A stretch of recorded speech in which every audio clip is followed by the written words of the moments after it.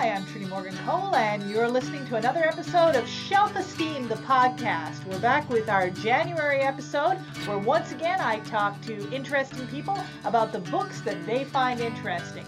My guests this episode are Olivia Robinson, a writer and avid reader, originally from Nova Scotia, now here in St. John's, and Elizabeth Hicks, a writer, reader, and also an actor, originally from Carbonear, and now also making her home in St. John's. And for the very first podcast of 2020, I didn't do anything out of the ordinary. I started off the same way I always do, asking people what they've been reading lately that's left a big impression on them. And Olivia was ready to start us off with an answer.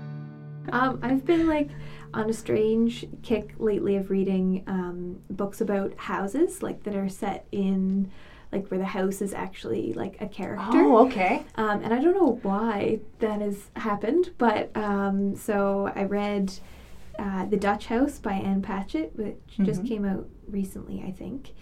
And it kind of covers 50 years of the lives of this brother and sister who kind of live in the house and then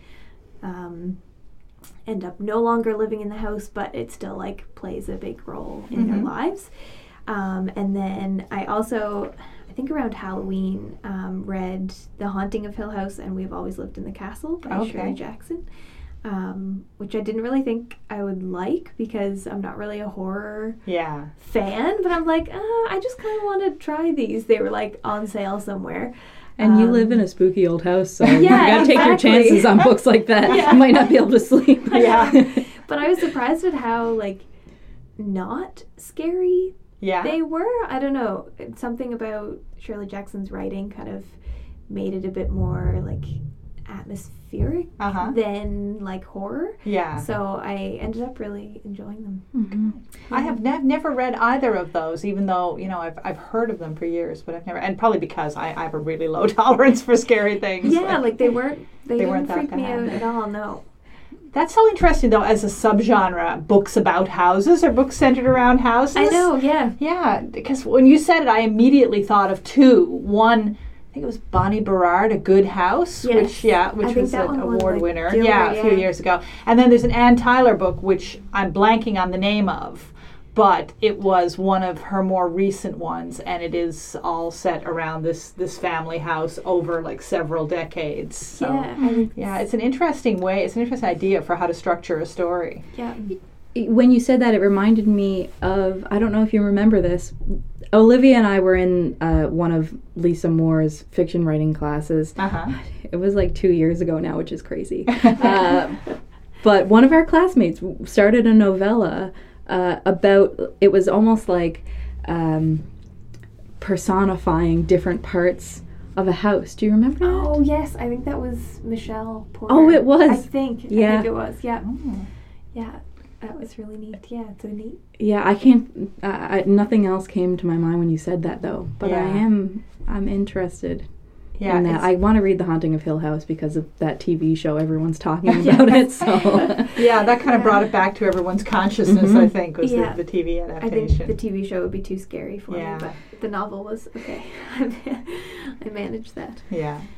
Anything else that's really stood out to you lately, or? How about you, Elizabeth? Anything? The thing that I read most recently was the script for Fleabag. Oh, wow. Phoebe Waller-Bridge. Yeah. I haven't seen the TV show because I don't have Amazon Prime. Oh, but if someone wants to give me their password. That might be arranged.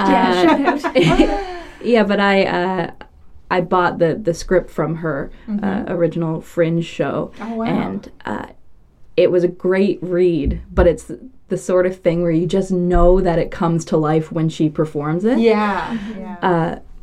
But they have somebody else doing that role, I think, in the West End or somewhere in London right now. But anyway, this is a fiction podcast. Right? No, that's okay. It's a book. Okay. It's anything you've read. Reading book, that's in fine. general. Yeah. Okay. Reading in general is good. And the other two books that I read most recently were Meg Cole's Small Game Hunting at the local Coward Gun Club, which was great, obviously. And I also read Michael Crummey's The Innocents recently. Those are good things to read as Newfoundlanders, but obviously really excellent novels. in general. Yeah. I read them both because they were the two Newfoundlanders on the. Well, I read Megan's book anyway. Yes. And then I was like, I know I'm going to read Michael Crumey's book eventually, so probably should read it before the Giller Awards to see. Yeah. I love what he said during the broadcast of the Gillers. Oh, I didn't hear that. He said something like, "This book has." This is paraphrasing, obviously. He said this book has cannibalism and incest and marauding pirates. Just kidding, there are no pirates. And so it was a clever way of him acknowledging some pretty controversial things that happened in that novel. But I got so far into that novel, I was like, I've got a brother and sister approaching puberty in a cove where there's no other humans around. Is this going to go in an incesty direction? Yeah. It's kind of, I guess, inevitable. You could really set up that scenario and not go there, or at least explore it. Yeah. Oh, I also have picked up, I'm about 3/4 of the way through Ducks Newburyport, that giant brick of a book by Lucy Ellman. Oh, okay. I don't even know about this one. I think it was on the Booker shortlist. It's like 1,000 pages. Oh, wow. And it's essentially all one sentence. And Lisa told me Lisa told me to read it. And she's like, "Oh my gosh, I'm reading this book right now. Like, you've got to start reading it." And so anything she suggests, I'm like, all right, sure, I'll give it a go. And I ordered it, and then it arrives, and it's like a brick. I'm like, oh my gosh, what have I gotten into? But I'm like surprisingly into it. Yeah. But I feel like I have to read it in like huge sittings, so I have to like set aside at least a couple of hours in order to really get into like the rhythm of it. But it's about like an Ohio housewife who makes pies, and it's basically just like stream of consciousness, everything that's going on in her head, in her life. So like you don't really know where she is all the time until she says something that gives you a clue of like, okay, she's baking, or like she's at the mall with her kids. Or so it's bizarre, but I'm really enjoying it. It sounds really interesting, but also like something that would require like a lot of sustained attention from the reader. Yes, definitely. Not a casual read. No, you have to be paying attention for sure. It's so long too. What an investment. So I know. I know. I haven't picked it up again in a couple weeks because I couldn't take it away with me. I was like, there is no way I can carry this all the way to London. Oh, for sure. So it had to wait, and I haven't picked it up again since I've come back. So we shall see. The 1,000 pages doesn't put me off because I do read a lot of long, very chunky long books, but the all one sentence part probably puts me off more. Or the whole stream. Well, I kind of struggle with stream of consciousness stuff sometimes. Yeah, me too. There are like breaks where and I don't know how these two parts of it connect yet. So like you're mostly with this Ohio housewife, but then there's parts that are about a mountain lion and her cubs. Randomly? Yes, just randomly. Somehow they're going to connect, I know, but I haven't figured it out yet. So yeah, there'll be like a page or so break where it's just about this mountain lion and her cubs and what they're doing, learning to hunt, or like whatever in the woods, climbing trees, and it's really strange. And then you go back to the stream of consciousness again. So there are like sentences, but it's a strange one. That's well, for definitely sure. Sounds interesting. Yes. But I can see how if Lisa said you should read it. Like there are certain people whose judgment on books I trust so much that if someone says, you should read this, then I'd be like, I'll definitely give it a try. Yeah, exactly. Looking back over, I guess, like the books of your life or whatever, are there books that have had a big influence on you, or you'd say kind of like these are the books that have, shaped me either as a reader or as a person? I know you have a good answer for this one. I feel like I might be able to answer that question for you. What are you thinking? No, I'm just thinking about Virginia Woolf. That was one on the list. Yeah, another one too. Okay. You answer it. I got to think about this one. Okay. Olivia? I was going to say, a Woolf novel, but I had another one too. A Complicated Kindness by Miriam Toews. Oh, yes. Which I read in high school. I had a really great high school English teacher who, for like our final book report project, he only let us pick Canadian novels. Oh, so, really? He set out, and like, I can't remember if he told us they were Canadian. Yeah, he must have. But yeah, we only could choose from this selection of Canadian novels. And I was sick the day when everyone picked, so when I came back the next day, this novel by Miriam Toews was the only one left. Oh, really? Yeah, and I don't know why nobody else picked it. But yeah, so I think that was like the first book that I recognized as being Canadian. Like I'd never really thought about Canadian like literature as a thing until I read that, and then that just kind of like jump-started everything, I think. So yeah. Do you have one, Elizabeth?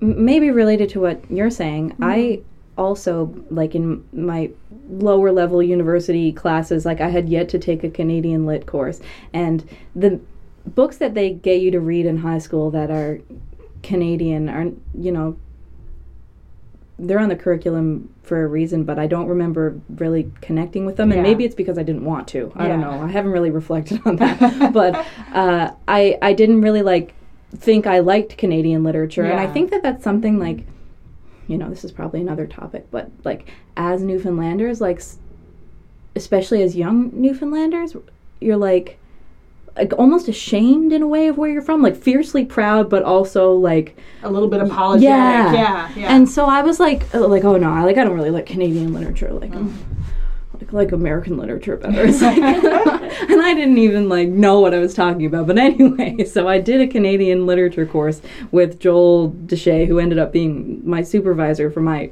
honors and my masters. So he had a big influence on me for sure. Yeah.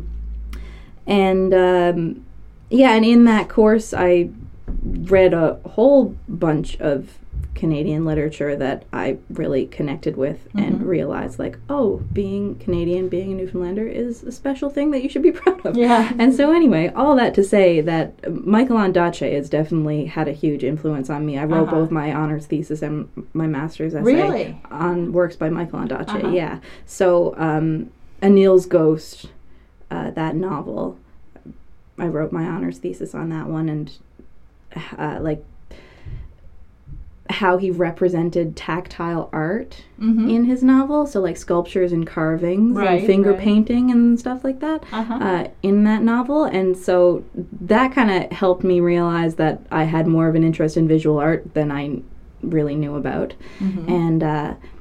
And then in my master's, I went up to the University of Guelph and looked at these plays that he wrote. They were all adaptations of his novels, but none of them published. Well, that's a lie. One of them was published in a collection, but anyway, his plays weren't very like critically successful. Okay. Like one of them toured a lot. The Billy the Kid. The play version of that had a lot of productions, but like wasn't well received critically a lot of the time. Yeah. So I wrote my master's essay about basically about our expectations of theater and how Michael Ondaatje didn't really fit the bill because he is a little wordy and poetic, and theater people want to see things. That is interesting that someone would be so highly acclaimed as a fiction writer and not be, I mean, this is obviously very much on my mind as a fiction writer who is trying to learn to write for stage. Yeah. You know, that it is a really different skill set, and being good at one doesn't necessarily make you good at the other. Yeah. But it's interesting because, like, our idea of, like, what is a good play, being good at writing plays, it's, you know, maybe it is a good play. It's just not the plays that we're used to listening to, watching, experiencing. So, but he started writing plays before he started writing fiction. Oh, really? Yeah. I never knew that. He wrote poetry, and then he started working on his first draft of Billy the Kid, if I'm remembering correctly. But so you know, obviously Michael Ondaatje's been a big influence on me, but definitely the person I go back to when I think about, like, not thinking that I liked Canadian literature and then reading his work and being like, this is the best, I love it. So Now, Olivia, with you, I want to kind of, this wasn't in the questions, but I want to kind of go back to the Virginia Woolf thing. Okay. Because I was following your pictures from your trip to England, and it seemed like a little bit of a Virginia Woolf pilgrimage. Yes, was it? It was. So tell us a little bit about that. I think the first novel that I read by her was in my second year of undergrad. Mm-hmm. I did like a British Lit course, and it was To the Lighthouse. Okay. And for some reason, like most of the other people in the class didn't like that novel. Mm-hmm. Like there was other books that we read. I think we read Ulysses, and I think we read Return of the Soldier, Rebecca West, and a few others. And yeah, but To the Lighthouse nobody else could really like get into, and I was like, no, this is the best. Like, you don't understand. And I didn't understand it either at the time, but I don't know, there was something, you connected with it in some way. There was something about like how she writes, the rhythm of it, that really kind of woke me up, I guess, to I don't know, to a new way of reading and mm-hmm. a new way of writing. Uh-huh. So since then, I've kind of always wanted to go see where she lived uh-huh. and explore London. And my friend who I went with, we were supposed to go in between, once we graduated undergrad. It was uh-huh. going to be like our graduation present. But then I was poor and had student loan debt and like just couldn't do it. So then when I started my master's, she was like, okay, when you graduate from this degree, like, we are going. Finally, you have to we're going to go. Yeah. And like, we didn't really talk about it much. And then just out of the blue one day, she messaged me and she was like, okay, I booked concert tickets for us. Like, I got a really good deal uh-huh. for concert tickets for the Lumineers. So we're going to go see them. P.S. It's in London. So oh, that's great. Book a ticket to London. Like, we're going. That's awesome. So that was her way of like, getting me over there, which worked out really well because we went. And but I knew going into it that so Monk's house where she lived isn't open during like the winter, so they mm-hmm. close because it's a National Trust property. So they do like restoration and stuff during the winter. Mm-hmm. So I wasn't able to go in there, but I got to just go to the little village and kind of walk around and see the house from the outside and see the gardens and stuff. And there was actually like a public garden, like allotments, so mm-hmm. like a community garden in behind their garden. So like I was kind of able to go into this like public garden and sort of like look over the fence. And see. And it was kind of like a low like stone fence, so mm-hmm. you could see like the whole back of the house and stuff. Which was really neat because she's buried there, actually. Her ashes are there. And her husband, Leonard Woolf, his ashes are there too, I think. Mm. There's a bust of each of them at the end of the garden wall. Mm-hmm. And so now I'm already like planning my trip to go back to be able to like actually get inside the house so that I can see.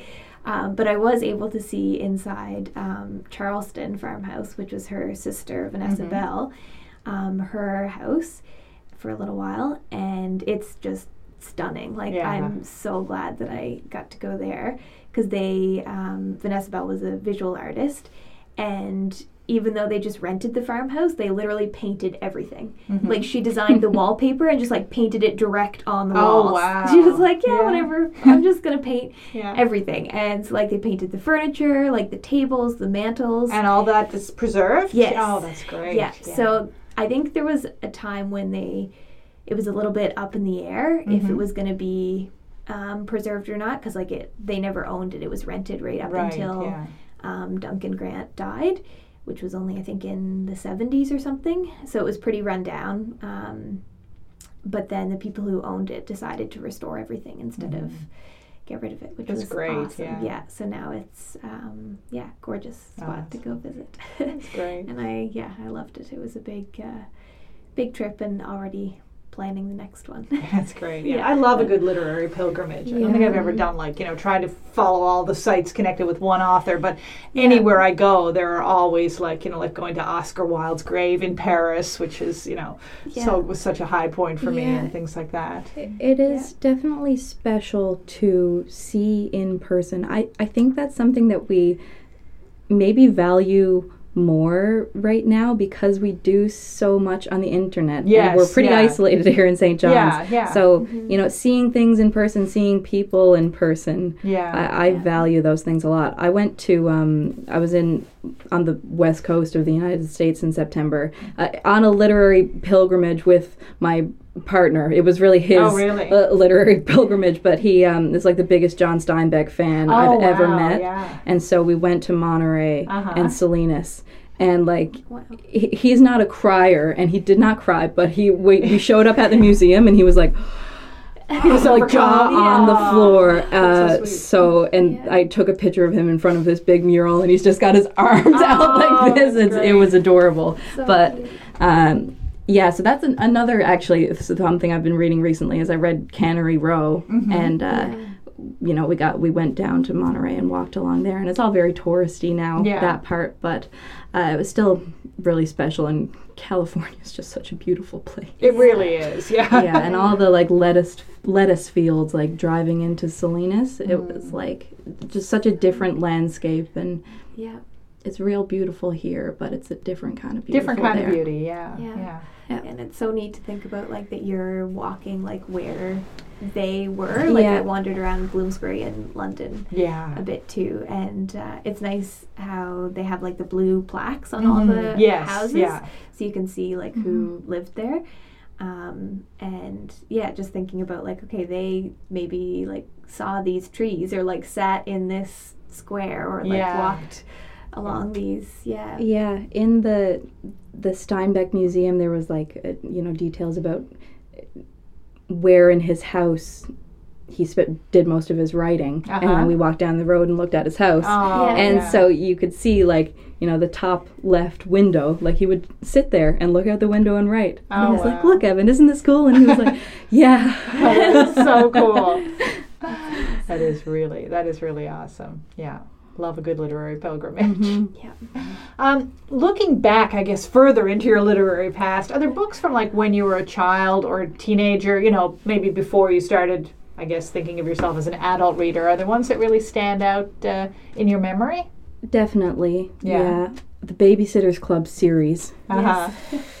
I think I read every single one of those. Oh my gosh, there's so many. Yeah, I would maybe I haven't read every one, but it feels like maybe there's more Nancy Drew than Babysitter. There's a lot of both. I would go to the library and take out a stack of 10 Babysitter's Club books, slam them on the table, and then bring them back a couple weeks later, put them back on the bookshelf, take the next 10. So they were, to have an ensemble cast of so many girls, and there was one babysitter that everyone could identify with, and so I've actually recently talked to a group of friends about I was a Christy, I was definitely a Stacy. Those definitely influenced me a lot. One book that a young adult novel that I've been thinking about over the past few years, and it wasn't all that popular, I don't think. It was just one that I ordered from the book order, and I don't remember who wrote it, but it was called How I Survived Being a Girl. What a great title. It is, and it was about a girl, and she had 2 older brothers, and it was very much about her neighborhood, and how she didn't really want to be a girl because it seemed so much better to be a boy. And then at the end of the book, it's she's okay with being a girl because she can still do whatever she wants to do. And it was very. I think it influenced me a lot, just in the themes. It's obviously relevant to my interests right now, but also just the way that the book was written because the author provided a map in the beginning of the book. You know, I think they do that in like Lord of the Rings. Yeah, too, it's right? really common in fantasy books. And sometimes historical fiction if it's set in a really specific place. It's unusual in just like contemporary or YA fiction. YA fiction. Yeah, and so it was like the neighborhood, and it was like an X. Here's my house. Here's the neighbor's house. Here's where I take piano lessons. Oh, that's great! And the whole book was basically her like navigating this neighborhood and like that. When I did the novella course with Olivia and Lisa, I thought about that book a lot because I also was basing my novella in a neighborhood. And so the way that the text or like the form of the book sort of follows, it's like following someone following a map. Right, yeah. I should go back and read that book. Find out who it's by. Yeah. How I Survived Being a Girl. I still remember the cover. It was like white, and it had a cartoon of a girl in like an orange dress, and she's really grumpy with messed up hair. That's awesome. Those great. Book orders were like the best. The Scholastic book. My mom is a teacher too, and so I always had the inside scoop on the book orders. Oh yes, yeah. They were the best. Oh my gosh. I read a lot of horse-themed books. Oh yeah. Me and my friends started riding when we were about 8. There was 6 of us who all kind of started at the same time. And so we started reading like the Saddle Club, which is like the horse equivalent of the Babysitter's Club. And what else did we read? There's a whole series that my daughter had when her horse phase was very brief, but they were all about girls who went to some kind of boarding academy where there was a lot of horse riding, and it was the name of the school was the name of the books. And they all were very horse centric. I don't know if those would have been ones that you had. Maybe we just read them all. And we were obsessed with the Thoroughbred series. Although we were devastated when we realized that the author, I think, is Joanna Campbell, but she only wrote like the first 10. Oh. And then it became like created by Joanna Campbell, but we didn't realize that didn't mean that she was no longer writing them. So I think we were like 13 or 14 when we realized it. We were like, oh my gosh, this is the worst. So then we would like only read the first 10. We're like, so was there a noticeable drop off in quality? I don't know, probably. You just felt betrayed. Yeah, we just felt betrayed by it. That's so funny. Yeah, but we were obsessed with those books. Like, we all wanted to be jockeys. So like, if we weren't in like a riding lesson, if we were just kind of riding for fun, we would like roll our stirrups up so that they were like jockey stirrups. Oh yeah. And then we would like ride around and pretend we were jockeys and like race each other. But it's really hard to ride with your stirrups up that high in a saddle that like is not a racing saddle, so we would like fling off all the time. And you did not actually outgrow your horse phase, did you? No, I still am very much, in the horse phase. So there's a spin-off of 50 Shades of Grey called 50 Bales of Hay. Oh my God. If you'd be interested. I only read the first couple pages this summer. That's One hilarious. of my friends had a copy of it. Goodness. It's interesting. That's a lot. It's exactly what you'd expect. Excellent. My favorite was were you familiar with the Twitter account 50 Shades of Grey? Some guy had I assume it was a guy, sort of the persona was a guy, had an ongoing account called 50 Shades of Grey, and it was all basically double entendres about sheds and hardware and stuff. My favorite one is she looked aghast as I opened the door. Welcome, I said, to the red room of paint. Oh my God. We just painted our dining room wall dark red, so I posted a picture on Instagram of my husband painting him like he welcomes me into his red room of paint. But I don't know if anybody else got the joke, but this 50 Shades of Grey is just endlessly parodiable. And well, it itself is fan fiction of Twilight. Yeah, it began as Twilight fan fiction, It's incredible, the influence of Twilight. Oh, yeah. Speaking of books that influenced my childhood. Were you into Twilight? Oh, yeah. Yeah. And looking back on it, I was like, oh, yeah, I'm Team Jacob. But, I think I was Team Edward, and I just couldn't admit it to myself. I was very obsessed with those books. Yeah. And they were probably the longest books I ever read, because I was probably in, the 7th grade when I was reading them. And, the last one, Breaking Dawn, that's a big chunky book. Yeah, it is. Yeah. I can remember, I sort of raised my kids on Harry Potter and Narnia and a lot of that stuff, but I was kind of, with Twilight I had the whole kind of feminist mom thing of like, this is not a very healthy relationship. So I didn't buy them for my daughter. And one day, my daughter's adorable. She's going to kill me if she hears this. But she was always like confessing horrible crimes that were not at all horrible crimes. And she's like, Mom, she's probably 13. I need to tell you something, but I think you're going to be mad at me. And I was like, has she been shoplifting? Has she been smoking? I borrowed Morgan's copy of Twilight and I'm reading it. It's like, well, that's the worst sin you have to confess. That's adorable. I know. So good. It's like, no, like they may not be my favorite books, but we did talk a little bit about some of the unhealthy relationship dynamics. But, you know.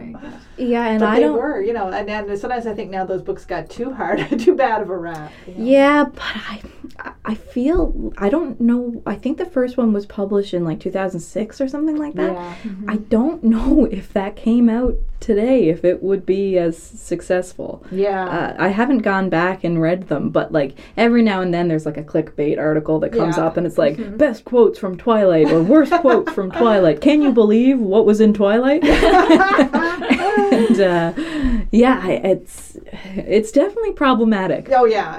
I think the thing that stands out to me is him sitting in her room watching her sleep. Yes. Very non-consensual thing. Which is, Yeah, there's some weird stuff in there. I will admit I never had the Twilight. You didn't go through the Twilight I phase. had the posters and the board game. I got like halfway through the first book, I think. One of my friends was like, you gotta read this. I was like, no, not really my thing. You didn't miss out on I too tried. That kind of segues into the if you could live in the world of a book question. Like, is there a book or series of books, you know, whether from childhood or now, that you're like, I would love to transport myself to the world of that book? Maybe Harry Potter, just to be a witch and live at Hogwarts, but like a lot of bad stuff happens at Hogwarts, so like maybe not. Maybe just for like the first 2 movies and then like after things start getting really bad, skip the rest of it. Yeah. Maybe even the first 3, but then in Goblet of Fire, no, probably I would transfer to another school. So like my chill Muggle life. Yes, good. Yeah, I can't really think of a good answer for that question actually, because I think there are a lot of fantasy novels, you know, that the worlds are so different from ours but I'm not a big fantasy reader, to be honest, and so I can't really think of anything that... Yeah, I feel like when I ask this question, when I do ask it, you know, a lot of people, if they are fantasy readers, will like this various fantasy world, but then like fantasy is always premised on something horrible is happening in this world. Yes. So, you know, I would like to go to Hogwarts during a couple of years when nothing is happening. Yeah, particularly. maybe just for Christmas. Yeah, and I also like, I read a lot of historical fiction, so I always think of, you know, I'd like to go to the time of this or that, but only if I could definitely get a return ticket to the 21st century where, you know, we have indoor plumbing and things. Yeah, and be able to shower every couple days. Shower regularly.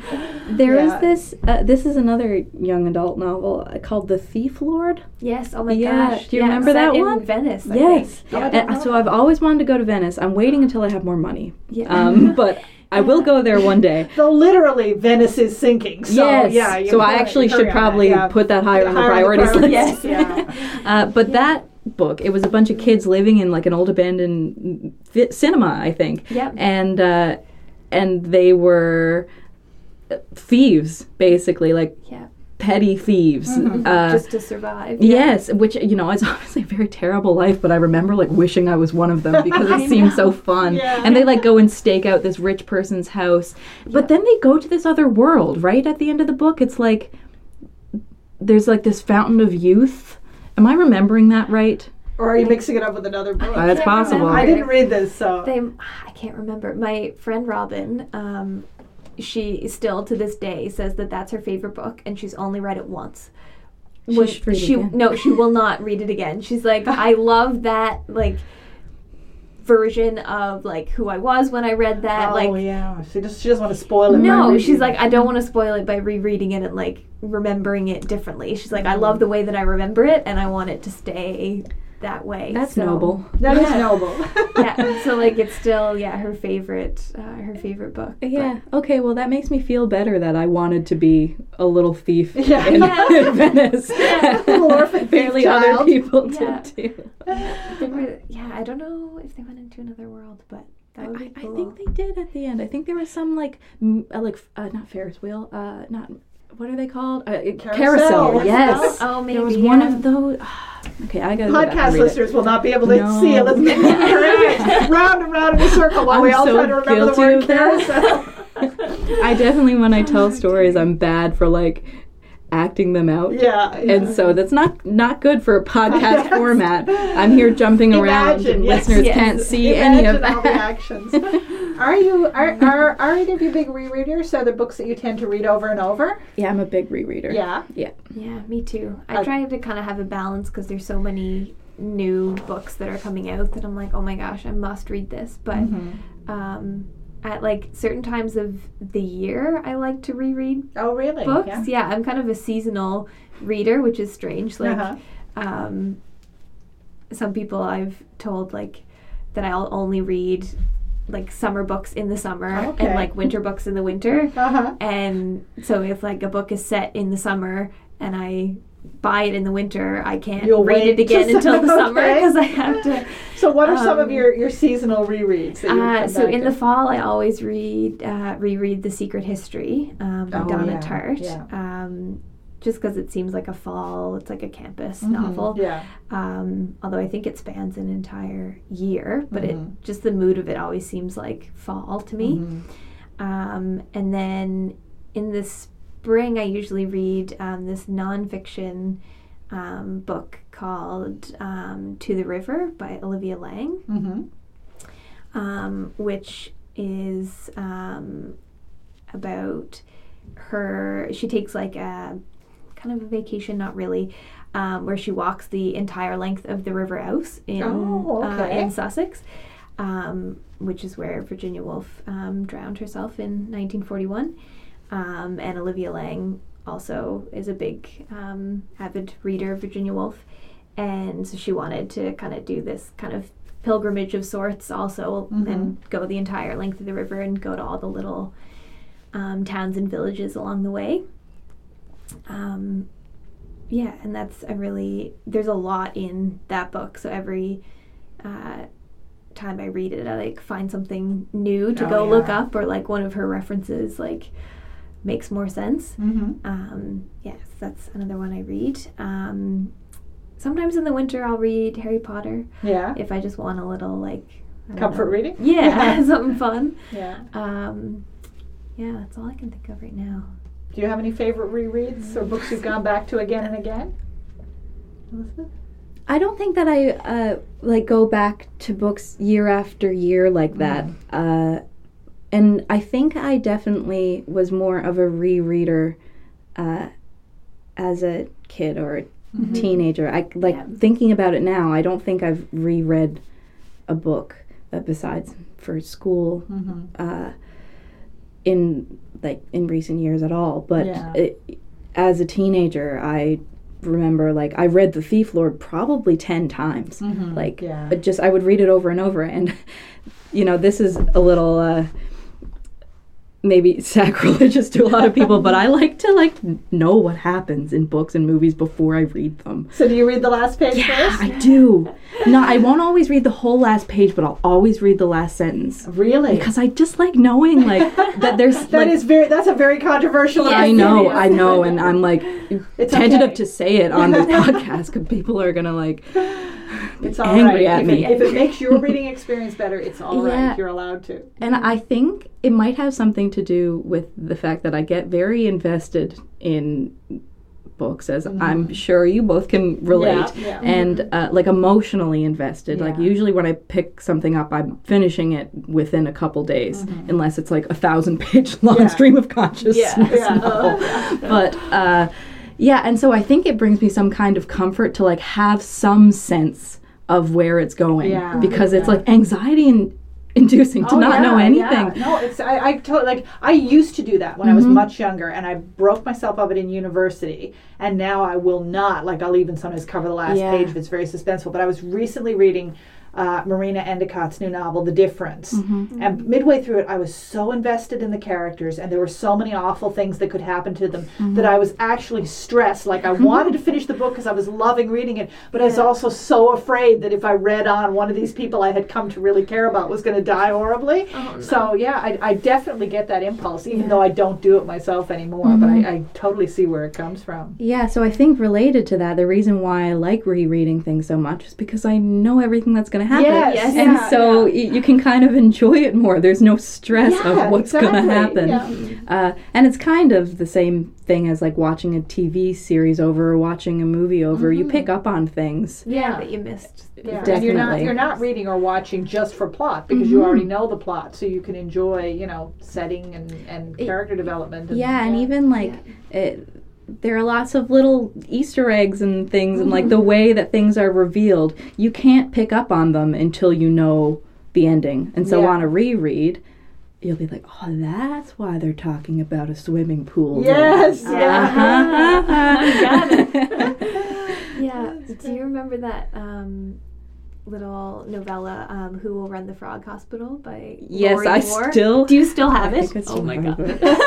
No. I'm so sorry. It's Lisa's book that Olivia can't.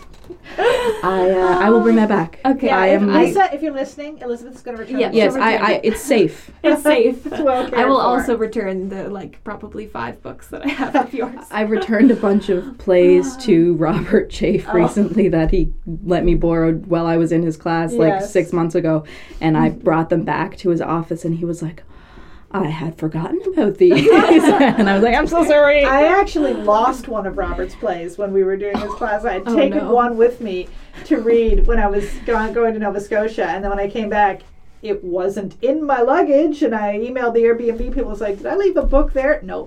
So I still have, to this day, no idea what happened to it. But I ordered another copy of the book. What one was it? You know what? I can't even remember now. I guess I never did actually read it. I brought it up intending to read it in Nova Scotia. Didn't. And then when I got back, I was like, well, that's gone. Yeah, that's his only thing. He's like, don't give it back to me until you read it. Yeah. It's okay if you're late giving it back to me, but make sure you read it. I read some great plays because of that class, and reading plays was not a thing that had ever occurred to me before, except for like Shakespeare and any you have to read in the process of getting an English degree. But, I would never sit down with the script of a play and read it. Well, unfortunately, a lot of the times they're not available. You could buy a copy of it, like, I don't even remember, like, the name of the company that, like, holds all the scripts ever. Yeah. But sometimes you've got to, like, buy them in bulk or, like, pay royalties. Even if you're not, like, planning on doing the play, you can't get it unless you go through that process, because they're not often published in the same way, unless it's something that gets really popular, like Fleabag. The drama section at Chapters is dismal. Dismal. Exactly what I was just going to say. I don't think I've ever even looked at the drama section. It is. Oh, see, now we're on a podcast and I can't show you. I'm holding my hands about a foot apart. Described video. All right.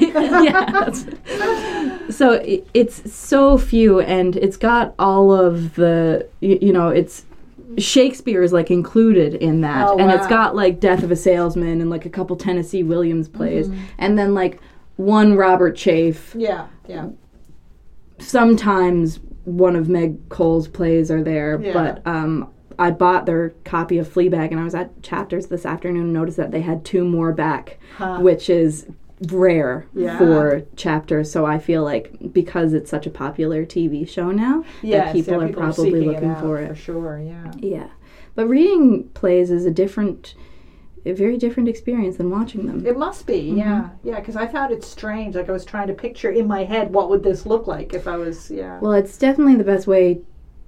I talk like I know anything. I do not. You know things. You know things. Own it.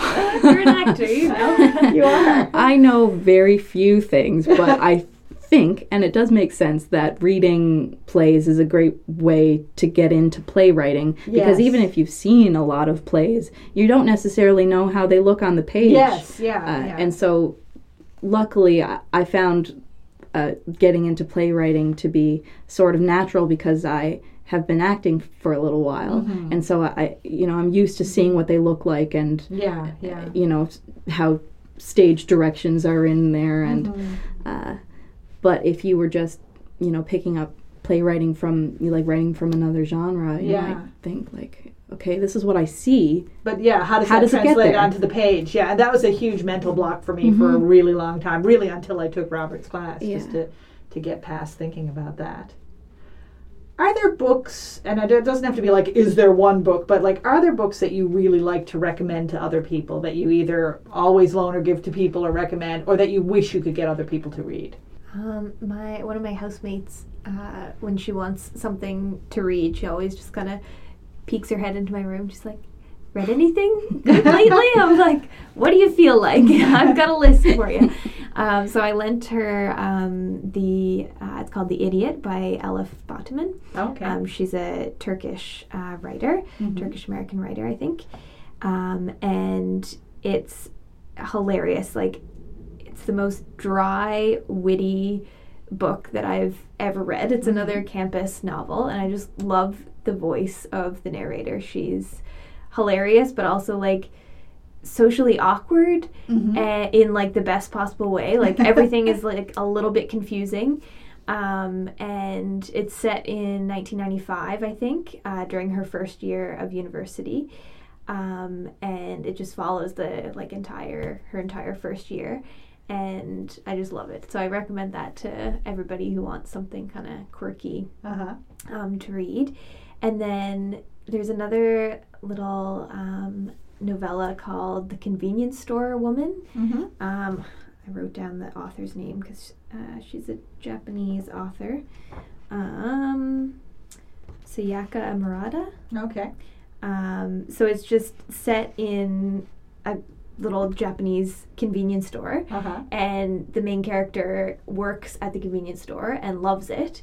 It's like her entire life, and everybody keeps telling her, like, you're better than this convenience store, like, you need to work somewhere different, like, this is just, and she just tells them to all like bugger off basically because she loves the convenience store and like that's where she wants to work. And it's just a really cute little kind of lighthearted novella. There is like something that happens towards the end. It's probably only about 120 pages. But yeah, I've been recommending that to people. Oh yeah, that's the second one I would like to read. Yeah, me too. I was just thinking. It's cute. Yeah, I think sounds good. I think I just lent it to a friend, but when I get it back, I can lend it out. How about you, Elizabeth? Are there books that you like to recommend to people, or you wish you could get people to read? Yeah, I guess I find I have people ask me often about recommendations on poetry, which is odd because I'm not a poet, and I mean I've read a lot of poetry, but I don't pick it up for fun as often as I do other genres. But I guess when people, just friends in general know you have an English degree, then they're like, poetry feels inaccessible. It's like, I'm sure you guys have experienced this, but like, wait, you haven't read this? But you have an English degree. Yes. Like, I can't read every book in the world. I'm sorry, it's impossible. We can try. So one thing that I recommend, because I have a lot of people say to me that poetry feels inaccessible to them, and they like the idea of it, but they wouldn't even know where to start. Right. And so one book of poetry that I really like is Phyllis Webb's, I think it's The Vision Tree, or maybe just Vision Tree. Okay. And like really short poems that that was maybe like the first collection of poetry that I finished it, and I was like, this made sense to me. I feel emotionally affected but not confused, and so I often recommend that book to people because she was a Canadian, which is great. And I guess like just relatable themes and fairly easy to understand, which is, I think that people just get really scared of poetry because they're like looking for a point when there's not always a point. Yeah, well, I mean, the whole experience of having had to analyze poems in school, and I say this as an English teacher, I feel bad about this, I'm sorry, guys, but it really kills a lot of people's potential love for poetry or potential even interest in it. They always feel like there's a hidden meaning that they must be missing. Yeah. Yeah, and I think that people are often looking for like they've got a set of keys and they're like, there's a lock and one of these keys must fit it. Yes. And I taught for one semester, like that first university English course at the College of the North Atlantic, and we did this poem called Intro to Poetry, or Introduction to Poetry. I can't remember who wrote it now. American guy, Billy someone. Anyway, it's basically like, you know, poetry can be whatever you want. It's like skating on ice and like waving at the author on shore. Like it doesn't matter what they intended, or like you can think about that if you want, or you can make something up for yourself. Whatever you want is okay. And that's what I tried to convince people. It's not a scary thing. If you've got some kind of like life experience that you're bringing to the poem, that is interesting and worth talking about. So all that to say, Phyllis Webb's The Vision Tree, great place to start, is what I usually tell people. That's terrific. The last question I always ask, because I'm keeping my eye on the time, is there any book you wanted to talk about that we didn't get to? On the poetry topic, I also don't read a whole lot of poetry, but one of my good friends is a beautiful poet, so whenever I want something in that area, I just ask her, and she loves Sue Goyette, who's also Canadian. She's from Halifax. She came to Sparks last year, I think, and her collection Ocean is just incredible. I was looking at one of her books at Broken Books yesterday. It was published by Gasborough, and they make such beautiful books. I love just touching them. I can't remember now, but it's like bright pink cover with a bear on the front, and it's something about a girl. It's like a... I was very attracted to it. I'll look it up and we'll put it in the show notes. So. It's that's a tricky one. Yeah. Have you read it? I have, It's about like a little girl who was murdered, I think. Yes. And she, I think the poems are like in her voice. It's a tricky one. But Sue Goyette is incredible. And Elizabeth Bishop is also amazing. She's from Nova Scotia. I can't remember. She had like quite a large collection of work because she's passed away now. But she's another one that's kind of really accessible because she just like her poems are very straightforward. Isn't really the right word, but like you understand what's happening. Like there's not really any tricks or anything. It's just like kind of what you see. She's another incredible one. What else? I love Patti Smith. Oh yeah. Her I think her most recent one is You're the Monkey, just came out a couple months ago, and just like her voice and the way she writes and how it seems like it almost feels like she just wrote it down and like you're reading it almost immediately like after she wrote it. Oh wow. It's so like present. Very immediate, yeah, like she just writes while she's like drinking coffee at a cafe or whatever. And what else did she write? Just Kids. Yeah, that's the one that I haven't read it, but I picked it up and looked at it. And M Train.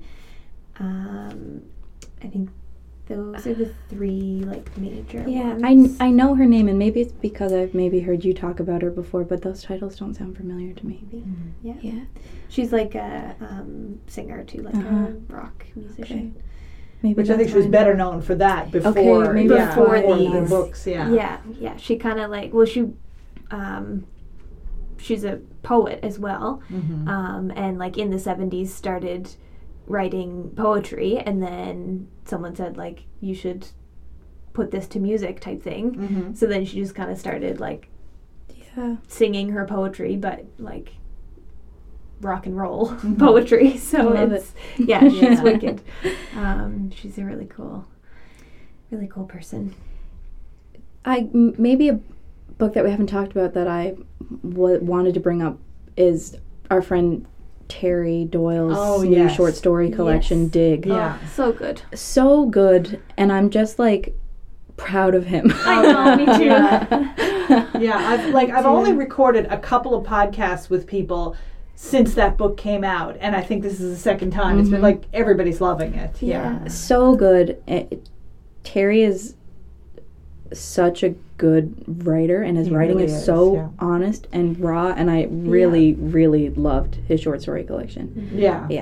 I feel like we were very lucky to hear some of them read aloud to us, because we're in a writing group with Terry. Oh, are you? And so before the book was published, he brought a couple of the stories to the group, and he was like, oh, this one's a little bit long, like I don't know if I want to read it. And we're like, read the whole thing, like read it all. It's so funny. Sit here all night. Terry, I think he said before that he doesn't always feel totally confident in his like reading ability, but he has such a great reading voice too. And so I love his writing, and I love hearing him read his work, so it's nice to be in a writing group with him. But I think that some of the stories that are in the collection we had heard like last year, maybe even the year before, and they changed a little bit. And I think that maybe that has been the first time that I've like heard drafts of something that was later published. I can't think of any other time where it's an interesting process to watch unfold if you're a critique partner or in a writing group with someone, to see the process and then the finished product. Has Terry been on this podcast? He has. He was a great guest. He was wonderful. We were talking, who was he on with now? I'm getting my podcast mixed up. I feel like him and Susie Taylor were on together. Okay. Yes. And we talked about how we don't like anything bad to happen to animals in our stories. And then and in stories we read, and then Terry was like, and then I have this story where somebody wants to kill his dog.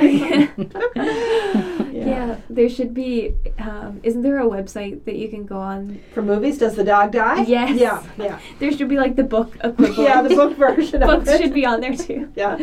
Always read the last page of the book. That's the solution. You'll know for sure if you read the last page.